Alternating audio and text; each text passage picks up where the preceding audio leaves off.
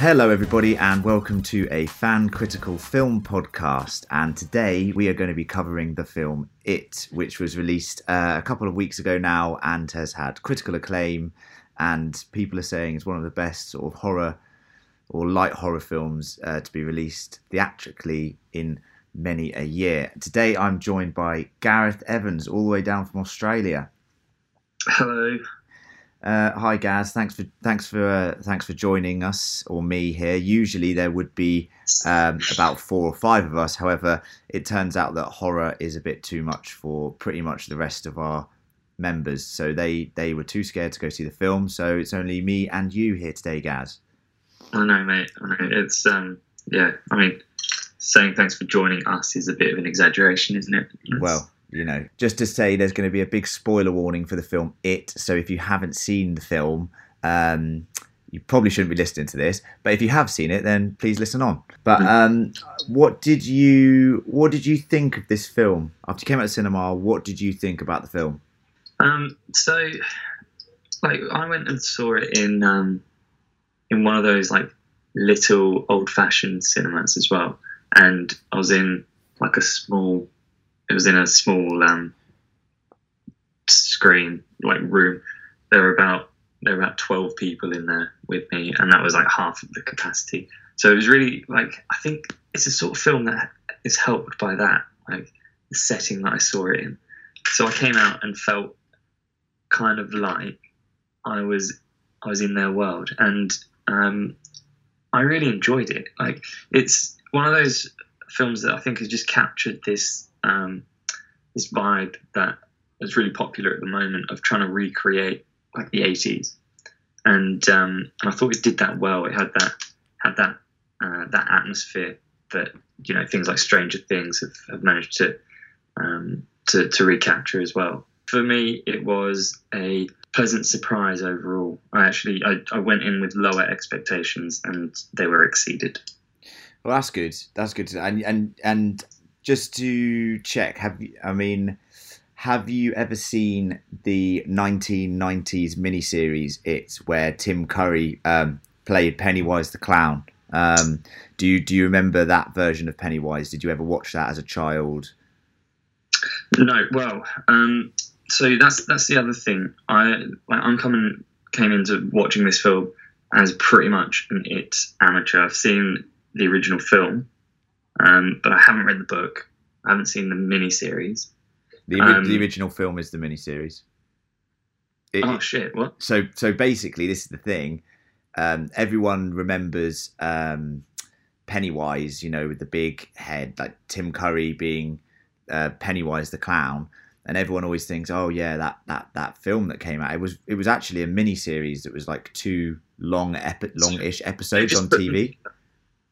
It was only go on. Well, no, I watched that with you. You made me watch that a few years ago. Yeah. So I've seen that. I didn't realise it was a miniseries. I thought that was just a film. No. At what point does the first episode end? Does it end before they like go and chase him down the sewers? Yeah, it's kind of split into the kids and the adults, which we'll get onto later. But it's just funny that everyone always thinks that, you know, that this film was really like quite groundbreaking and stuff, but it was just on TV. And the only thing that's amazing about that film is Tim Curry as Pennywise, because he's terrifying, and like he pretty much scared me as a child. When I first saw It, I was like, I don't know, I must have been about 7 or 8 years old, and just seeing that, I mean, I don't know what my parents were letting me do watching that. That's just mental that they did that. But when I saw it, it literally scarred me for the next couple of years growing up. I was terrified of clowns and Pennywise. But recently I rewatched that miniseries, and I have to say, I rewatched it before going to see this, just so I could refresh my memory and try and get over that fear. And I have to say, it is one of the worst films I've ever seen. It is awful. It's just terribly acted. Like, apart from Tim Curry as Pennywise, it is bad. It is really bad. So then going to see this, in the cinema was just mind-blowing in terms of that, because it was just on a different level. I know you mentioned the sort of 80s sort of nostalgia of it and the Stranger Things vibe, and it's important to remember that, you know, Stranger Things, Stephen King is a massive influence on Stranger Things. A lot of Stephen King's books, and there are lots. I mean, I haven't read all of them, but I've read quite a few. A lot of them focus on this sort of, you know, these kids trapped in suburbia and these sort of feelings of, you know, being trapped in your community and being powerless as a child, and all of these different sort of themes they run throughout his books. And it is definitely an influence on Stranger Things, because it's a group of kids fighting a supernatural being in, you know, a very suburban area of Maine in America. So, you know, there's lots of parallels to be drawn there. It's just good to know that, you know, Stranger Things took all of these really cool things that had been sort of lost in cinema for a while, like, you know, your E.T.s, all that sort of thing, and they brought it back to the forefront and brought back that sort of nostalgia element, which is really nice. Another film like that a few years back was Super 8 as well. Yeah. If you remember when that came out, the big thing about that was like it's harking back to those E.T. days. Yeah. And that kind of like sort of family adventure sort of film. But then this is going to the next level. And that at its heart is what this film is, an adventure film. Like, as much as we like to say, oh, it's a horror film, it's not. It's like an adventure horror. It's kind of like The Goonies, but just a bit scarier. You know, it's that kind of level. It's like quite Spielbergy, and, you know, like we said about E.T. and all that stuff. In that way, is, you know, it's got those elements to it. And I definitely think this comes across as like an adventure film, but it's still very scary. I was, you know, pretty scared throughout the whole. I love horror films, and I like making myself scared. But there were a couple of set pieces in this film which I thought were absolutely terrifying. What was the scariest moment in the film, do you reckon? So my favourite set piece or scary bit in the film, I thought the bit in the garage was excellent. I thought that was excellent. So he's in the projector, they're going through the pictures, and he suddenly comes to life in the garage. And I was like, I was not expecting that at all. And it was just great. Oh, I was like jumping out of my chair a little bit. That was the bit that captured my imagination from the trailers, was seeing the projector running through, and you know, that photo just kind of changing, and Pennywise's face being revealed behind the hair. That terrified me in the trailer. Yeah. And then the next bit of that is when it sort of comes out and is giant, and I don't know, that was just so horrific. It was terrifying. The structure of the film, you know, the book is it's a massive book, and it follows the kids as with their experience with it, and then them as adults also confronting their fears that they have of him from when they were children. And this film solely focused on the kid aspect of the story to this point. We know there's going to be a sequel because it's already been greenlit, and at the end of the film it said It 2 coming. But what did you think about the decision to just focus on the kids in this film? Yeah, I love it. This is the thing, like, so, you know, I've been talking to you a little bit outside this about my this sounds like I'm going way off topic, but I'm not really, about my SNES Classic. And one of the great things about the SNES Classic that I have is the game Earthbound. And Earthbound is an RPG Lovely that game. has inspired things like South Park. Like, Trey Parker and Matt Stone have said, like, the game Earthbound is one of our biggest inspirations, because it was like the first game that kind of took that made adults kind of like bystanders in the story, and the kids are the ones who are going around solving the problems. And there's something about that is just like so encapsulating. Like, I don't know, you buy it because I think everybody kind of is reminded of like adventures that you went on as a kid, and you kind of think that they're the most important thing in the world, and they probably weren't, but you fully believe that they are. I think that's a great thing to have in this film. I think it's what kind of makes the film what it is, personally.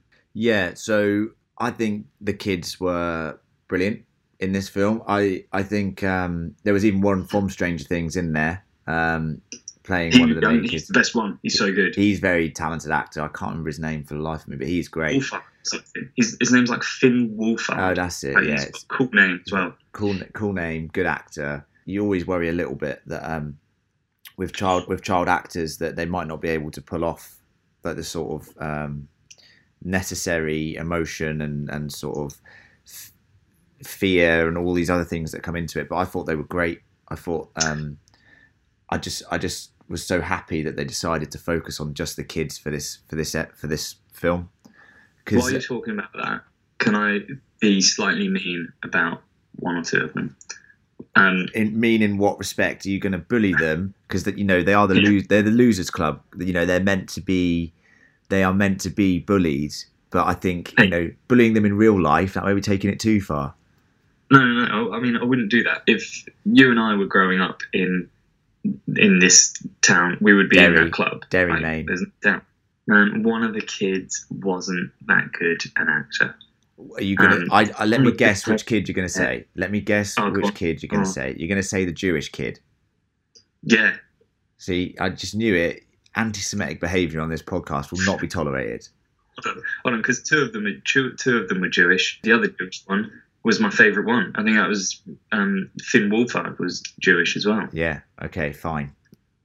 Yeah. I will redact my comment. So there you go. Definitely not anti-Semitic. However, he was not that good an actor, was he? The other Jewish kid. All the other kids, even though they're like losers, are quite defiant. Like they all like put up a fight, and he's not really that defiant a character. So I think he had quite a hard job. But I thought overall, like if you've got like 5 or 6 or 7 kids and 6 of them are good, I think that's a really good effort. It is good. I guess at the moment though, we're kind of spoiled with the quality of child actors, because like you look at Stranger Things and they're just all amazing, aren't they? And that's kind of redefined expectations, I reckon, personally. Yeah, I thought for the most part it was very well acted, very well scripted, and I loved the fact that it was set in the 80s. Now I know we mentioned the 80s earlier. The original is not set in the 80s.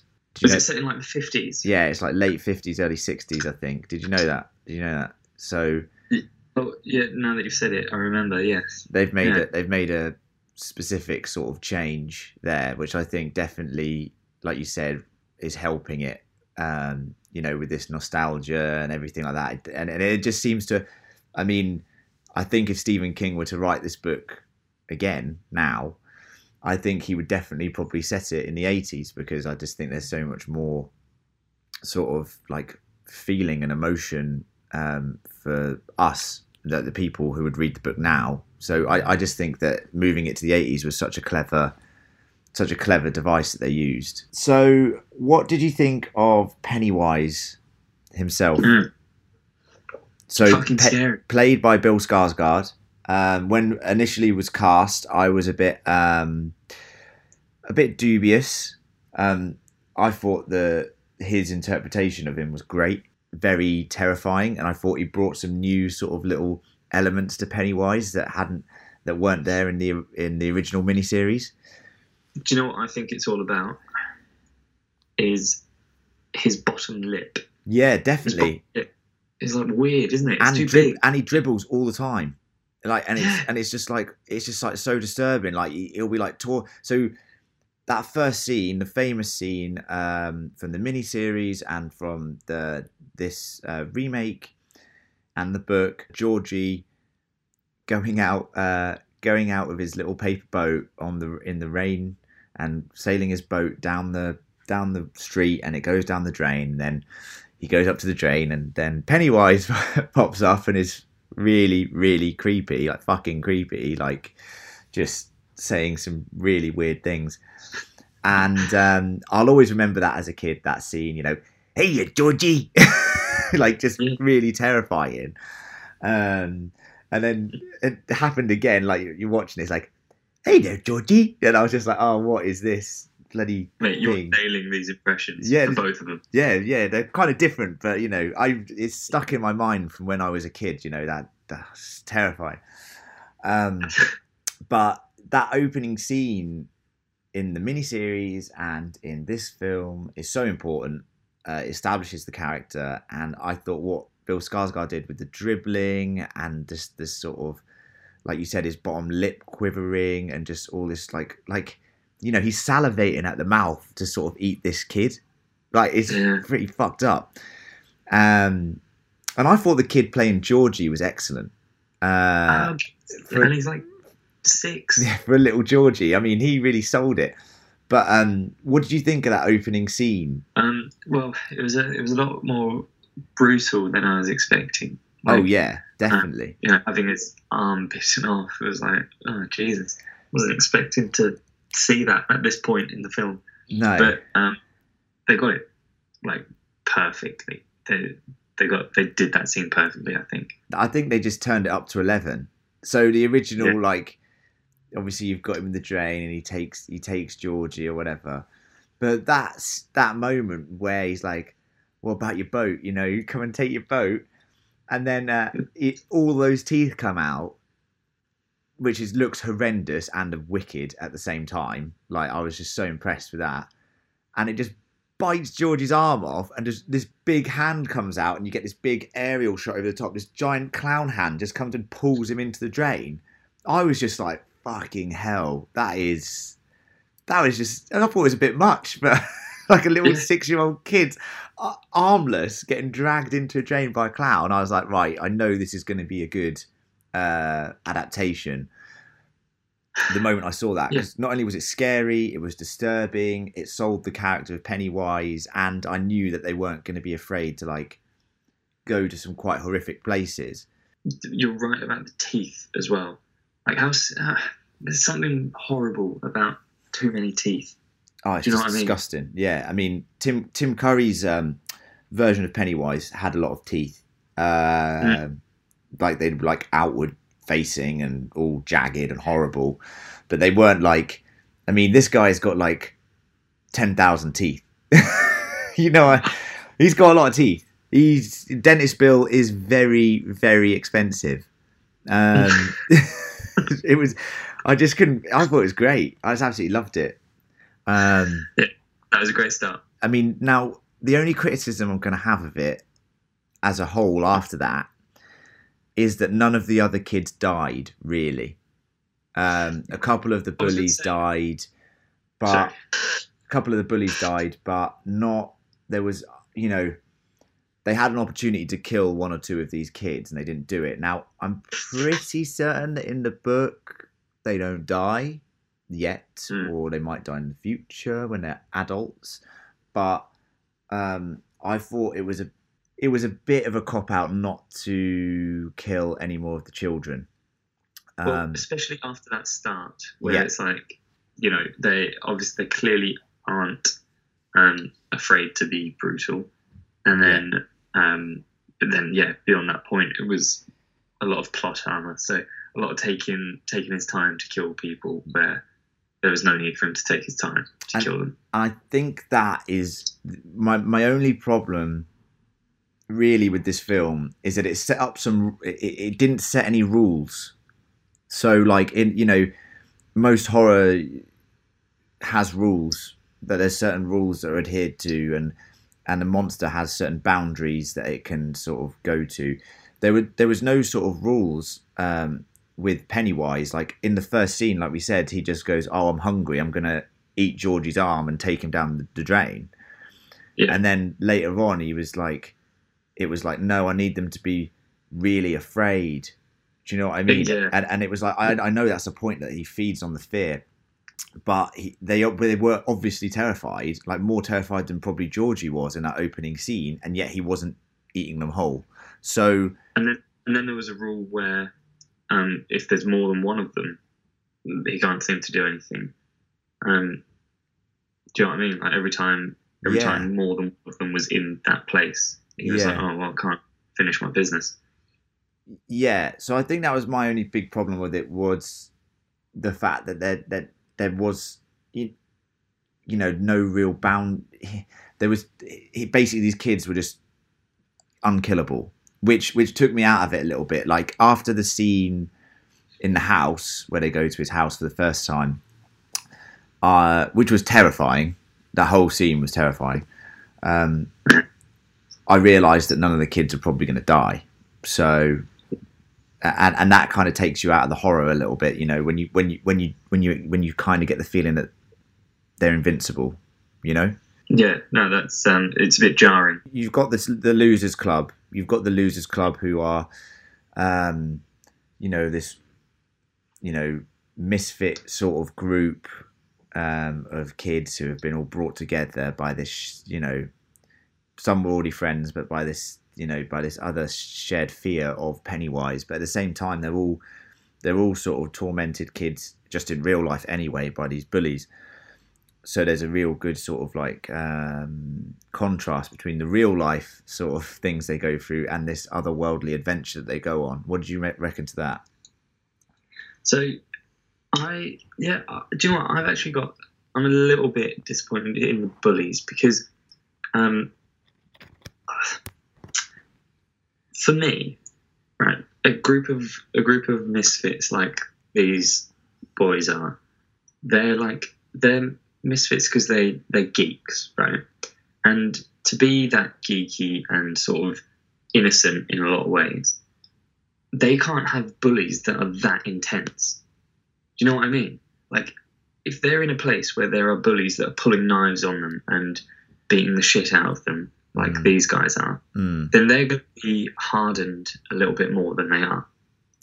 So it's like they're almost like bullies from like the Bronx in the 80s or something, and these are like little small town Maine like geeks. Yeah. Well, so it's like there's a mismatch between them and their bullies. I think the bullies were a bit extreme in the film, personally.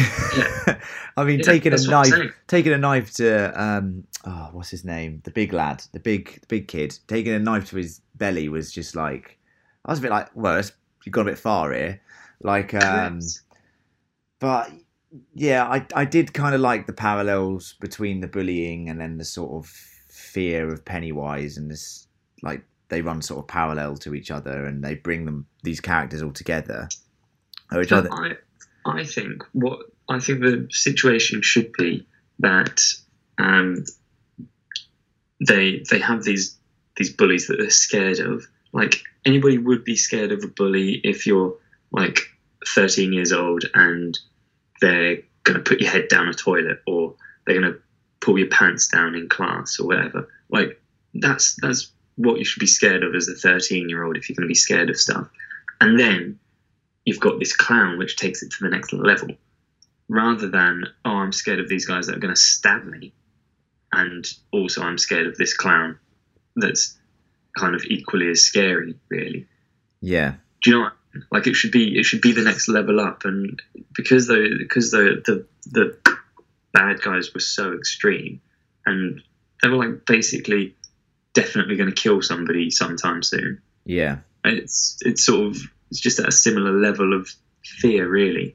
Yeah. In a way.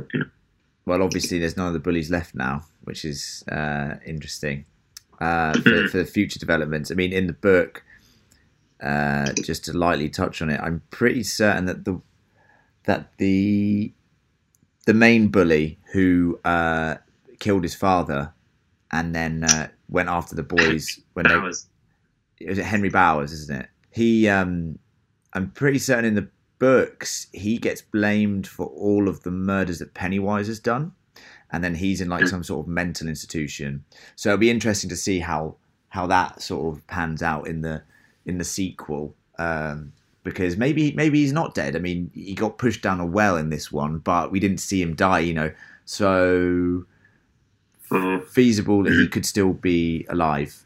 Did you think that the film was a bit too many set pieces in a row? And did you think there was too many of them? So, we went through each of the kids' individual fears, and that took about 40 minutes.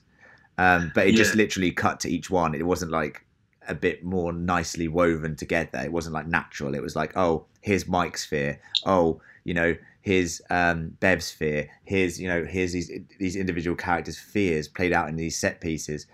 And as much as I love some of the set pieces, I just thought that at the start, when it was just setting up everyone's fears, it was just a bit too like, here's one, here's the second, here's the third. And it could have been a bit more fluent and sort of gone with the story a bit more. Like, we didn't need to see all of the kids' fears. Do you know what I mean? Like, we got the point after about 3 of them. I totally agree. And it was like, I don't know, it was like some of them were like episodes of Goosebumps. Yeah, which was wicked. I mean, yeah, like Are You Afraid of the Dark? That other show that was like Goosebumps. That's so cool. Like, I loved them. It was cool, but I actually that was probably my first thought when you mentioned like the structure of the film. I was like, there's that section where it's just like, all right, yeah, it's basically like bullet points. Like, oh yeah, so here's like Bev's fear, and now we'll see Ben's fear, and now we'll see what's his name, the main guy. And it's just like you say, it's just ticking them all off. And the Jewish kid, bad actor, yeah. After his fear, I didn't know whether he was still around. I thought he might have been dead, because we don't actually see like the. Yeah, I mean, that the way the painting is terrifying. Yeah, painting is weird.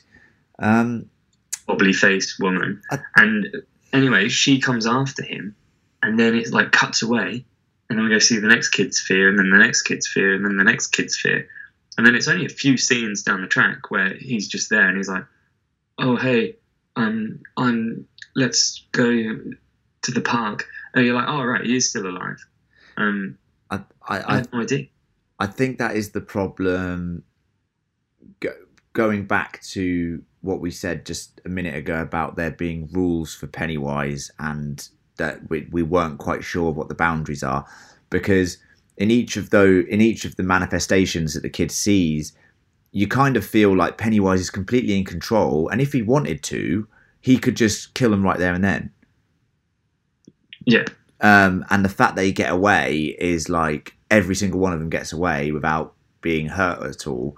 I just thought that's just where it starts to push the sort of push it a little bit, like just take us out of that moment, because you just kind of feel like, well, if Pennywise wanted to, he doesn't need to play all these little games. He could just like take the kid. Do you know what I mean? Yeah. I'm not criticizing it, because I still think that the set pieces were really fun and scary, and the different manifestations that Pennywise it takes up.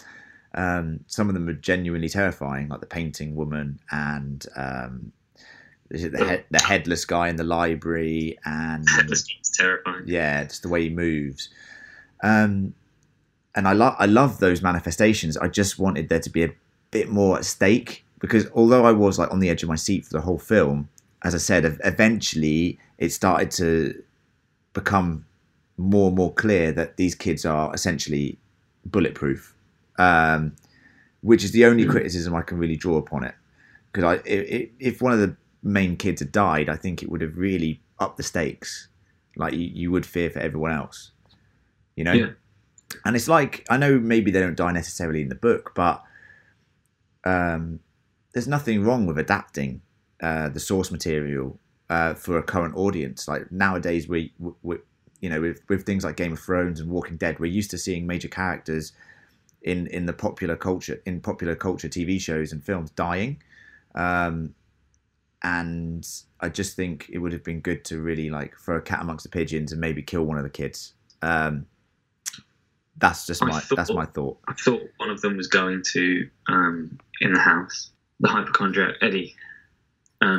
I thought he was going to die. Oh, he's that great. First time He's into great. the house. He's a great actor. That Yeah, kid. He's awesome. Yeah. He was great. Yeah, big fan. But didn't you think when he got separated and then ended up in the room on his own with all the clowns? I thought he was in trouble. I thought the whole scene in the house was brilliant. I thought Eddie was a goner. But, you know, all the kids rallied together, and that's what this film is about. It's about these kids rallying together and facing their fears. The power of friendship. It's essentially the power of friendship, yeah, in a really cheesy sort of way. It's like the power of friendship, but it's also, you know, them facing their real life fears and facing those supernatural fears and overcoming big obstacles in their lives up to this point. And what did you think of the ending where they all sort of, you know, Bev gets captured and they go into the sewers again. They go into the sewers, to rescue Bev. And then you see little Georgie, or the manifestation of Georgie. And I thought it was quite brutal. Like, he just goes up to his, like, kid brother, or this, you know, you don't know, it could be Georgie, and he just puts a bullet in his head. I was like, that's pretty extreme. But, you know, poor Georgie, he had his arm bitten off, and now he gets a bullet to the brain. Not having a good day. He's not having a good day. No. Well, like, at first I was like, oh yeah, well done, Bill, you've nailed it, mate. That obviously isn't Georgie. But then there was a few seconds where, like, nothing happened. I was like, oh shit. Imagine that if it was just his brother had just been sitting there waiting for months, like, in this dungeon, and then he finds Bill and he shoots him. Yeah, that would have been heartbreaking. But yeah, I mean, that was brutal. But then like, his clown shoes pop out and stuff, and it's all a bit sketchy, isn't it? Yeah. I think the end does get a bit silly, but I quite like it still, because there's no way of really, like, you know, illustrating what they have to do to defeat Pennywise. It's always going to be a little bit tacky, you know, a group of friends standing together and, like, hitting it, and they're all little kids, and he's like this demigod monster thing. I mean, it's just like, it's a bit silly, but I did love the ending, and I loved the little meeting they have afterwards, where they all say, like, oh, you know, if this ever comes back, you know, please remember, you know what you've got to do. We've got to come back and stop it. After all they've been through, those are some seriously deep cuts that they're inflicting upon themselves for that little, you know, blood ritual, the blood bond. Yeah, that was a bit extreme, wasn't it? I was like, just prick your finger. I mean, what are you doing? That's all you need. Just prick your finger, then you're done. But no, they're, like, giving themselves serious lifelong scars. Some of them are going to need medical attention after that. Like, stitches will be needed. Yeah. So you just survived this, like, monster clown thing. Just call it on cutting yourself. Yeah. So they all have this, like, blood pact that they're going to come back and stop Pennywise. They're not sure if they've killed him, basically.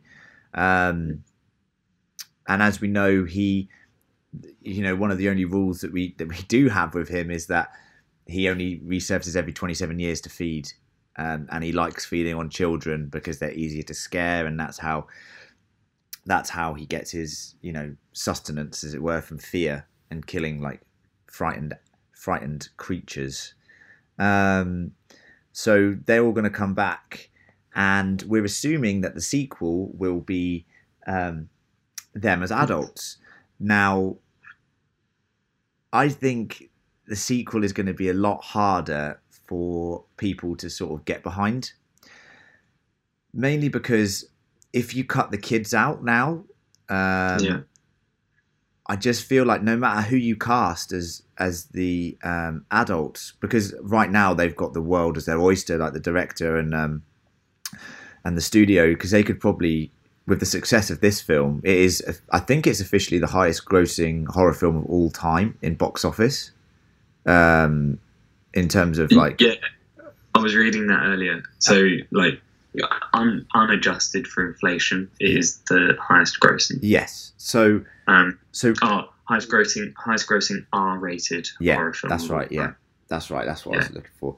So they've essentially got the ability now to cast whoever they want as these adults. You know, they could have like Joaquin Phoenix playing, like, you know, they could have some amazing people playing. They could. There's already rumors of is it Jessica Chastain playing Bev? There's all of these characters that they could get, and that would be amazing to see all these great actors on screen together and be the adult losers club. But I feel it would be a mistake if they just focused on the adults in the second part of the film. So I hope they keep the kids around in some part. Like, you know, that there's quite a lot that happens, I think, in the immediate aftermath of that first encounter with Pennywise in the sewers in the books, where the kids have sort of lost all their innocence. I think they go, I mean, it's been a while, I haven't really read it for a long time, but I think like Bev sleeps with all of the kids. I know that sounds weird. I think she like has sex with a lot of the kids individually and sort of like fractures the group slightly, and like I think it's all just like their loss of innocence basically gets really drilled into you. So that'd be quite cool if they sort of still had the kids in it for some of that sort of stuff, and there was like a bit more like it's meant to be, where it's like an adult section and then a kids section, you know what I mean, like a flashback sort of thing. Yeah, right. And I'm kind of hoping that's what they go for in the sequel. Because What about new kids? Could it be new kids? And then so like, you know, 27 years from now, it's new kids, and then like the adult version of Losers Club hear about it, and then they all come in for the second half of the film or whatever. Yeah. So why don't we drop a little bit of book knowledge, rough book knowledge, and try and figure out what's going to happen in this sequel. So basically, we know it takes 27 years for Pennywise to resurface. And in 27 years' time, each of our characters in the Losers Club are going to be, you know, still losers. The funny thing is, I'm pretty sure that the events with Pennywise the first time round, they kind of forget about it.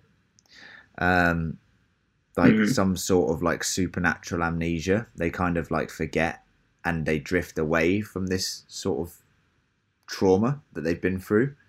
But their lives have all been very heavily affected by it, to the point of which that they're suffering from like PTSD and never really fulfilled their potential in life, dead-end jobs, dead-end relationships, all of that sort of stuff. So it's really like affected them like in a horrible way. Like, you know, they're not the people they should be, and they never have been able to sort of live their lives to their full potential. So that's depressing. It's very depressing, which is why I think that's why I think you need to keep the kids, because I could easily see the follow-up film being very depressing. When all these adults come back, but they all get drawn back together and they all have to finally defeat Pennywise. Now, in the book, there is it's a bit more, how do I say, otherworldly. So is Pennywise an alien? He's not an alien. He's essentially a god of some sort. So in terms of alien, he's not from Earth. Like, I mean, that's the definition of alien. Yeah, fine. Okay. Yeah, you're right. He's kind of an alien then. But I just never thought about describing it that way. Basically, he is like one of these like demigod creatures that was created like in another dimension or something. And the kids that basically find out about this because a giant turtle, stick with me, called Maturin or something like that, appears to the kids in another dimension and tells them how to defeat Pennywise. So do you think it was a good idea that they kept that out of the film so far. Yes. You do think that's a good idea, do you? Well, I mean, yes. Most of this is kind of, I don't know, like grounded in reality, aside from the like shape-shifting clown monster. Well, to then also go, oh yeah, by the way, there's a turtle called Maturian. Yeah. Why is that his name? What is that? What does that mean? So basically, Stephen King books, you know, you've heard the sort of people say that most of Stephen King's books are all sort of in universe. So in one universe. In their multiverse. He's got his own like multiverse. If you've ever read the Dark Tower series, that will sort of shed a bit more light on realities and dimensions and all this stuff within Stephen King's sort of lore. And basically, yeah, it is a thing that's been around since the dawn of the universe. And so has Maturin, who is the turtle. And the turtle is a good sort of being, and it is an evil being. It found its way to Earth and has been there for millions and millions of years. And eventually, you know, now there's humans and it terrorizes humans. So it is a bit out there, but I'm pretty certain that in the next film, I think this is going to be coming into it. I think they're going to be bringing the sort of other dimension giant turtle situation into the story. What? Well, the only way they can, so spoiler alert again for more book stuff, but the only way I think that the way they defeat it is they do something called the Ritual of Ch'd or something like that, and to do that, I think that is going into like its psyche, like they do this ritual so they can go into his brain. I can't remember, but I remember it being something like that, and they can't really find out about this ritual to actually defeat him if they don't meet the giant turtle. If someone just heard that in isolation, they'd be like, what the hell are you talking about? I mean, I've heard it with context and I'm still thinking, what the hell are you talking about? But in a way, I don't know, I kind of like it. Like I want to see this turtle. It's just that it's like, it just feels like a totally different story and film. And I'm not saying there's anything wrong with Maturin and versus Pennywise. That could be a great movie. I just don't understand how it fits into the town of Derry in Maine. No, it doesn't. But I guess that's the idea. These kids came across this otherworldly being because he is an otherworldly being, and the only way to defeat him, because he's essentially undefeatable, like he is a like demigod kind of character. The only way to do it is by getting help from another, you know, demigod type of character. But I just thought it was interesting that they left it all out. I think it was definitely the right move to leave it out to make this appealing to a larger audience at this stage, because it would have been so weird if people were like halfway through this film and then they get taken to the turtle and then they get told all this stuff. I mean, it just would have been so weird. I remember reading it and being like, what is this? I actually have seen a theory about this, and that there are a couple of little references. And the very first scene that we spoke about earlier, have you seen this? When Georgie is running after his little boat, yeah, and he hits his head on the like that bollardy thing. Yeah.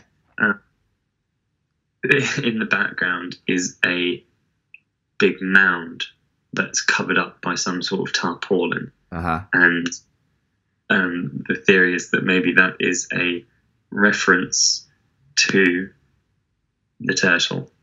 Oh yeah. Well, he's hiding. So there are lots of references throughout the film, be it to like Nightmare on Elm Street or all of these other sort of 80s influences that we're talking about. But if there were, you know, references to the turtle throughout, I'd have to see the film again to sort of take them in. But I guarantee you, I'm pretty certain we're going to be getting some turtle action next film. But overall, your thoughts on the film is you really enjoyed it. It's one of your favourite films that you've seen this year, maybe? I'm gonna say yes. Yeah, definitely. Definitely my favourite horror film. Oh, definitely. I think it was. Remember, I don't think it's a horror film. I think more of an adventure film. But I think it's definitely, in terms of like one of my favourite genres, which is this like we said, Spielberg kids against the world kind of mentality. I love that sort of stuff. I was so happy. I came out of the cinema grinning, just like I was so happy that they pulled off such a great vibe and atmosphere with the film. And that you know, similar to like when I finished Stranger Things, similar to like when I saw Super 8 for the first time, or when I watched E.T. as a kid, or The Goonies, or you know, all these sorts of different films that center on kids fighting the supernatural. I love it. All right, well, I think we should wrap it up. But we very much enjoyed the film and cannot wait for the sequel. And cannot wait to see who they cast as the adult kids, because I think that's going to be really, really good. But we are going to be doing, we're getting very busy. We're doing podcasts on Blade Runner 2049. I want to do a Rick and Morty podcast with you, Gaz, to cover season 3. And we're also going to do a Stranger Things season 1 review as a preview to season 2, which we'll be covering as of October 27th. And yeah, stay tuned for more fan critical content. Thanks for joining me today, Gaz. You're very welcome. Thank you. Bye, guys. Thanks for listening. See ya.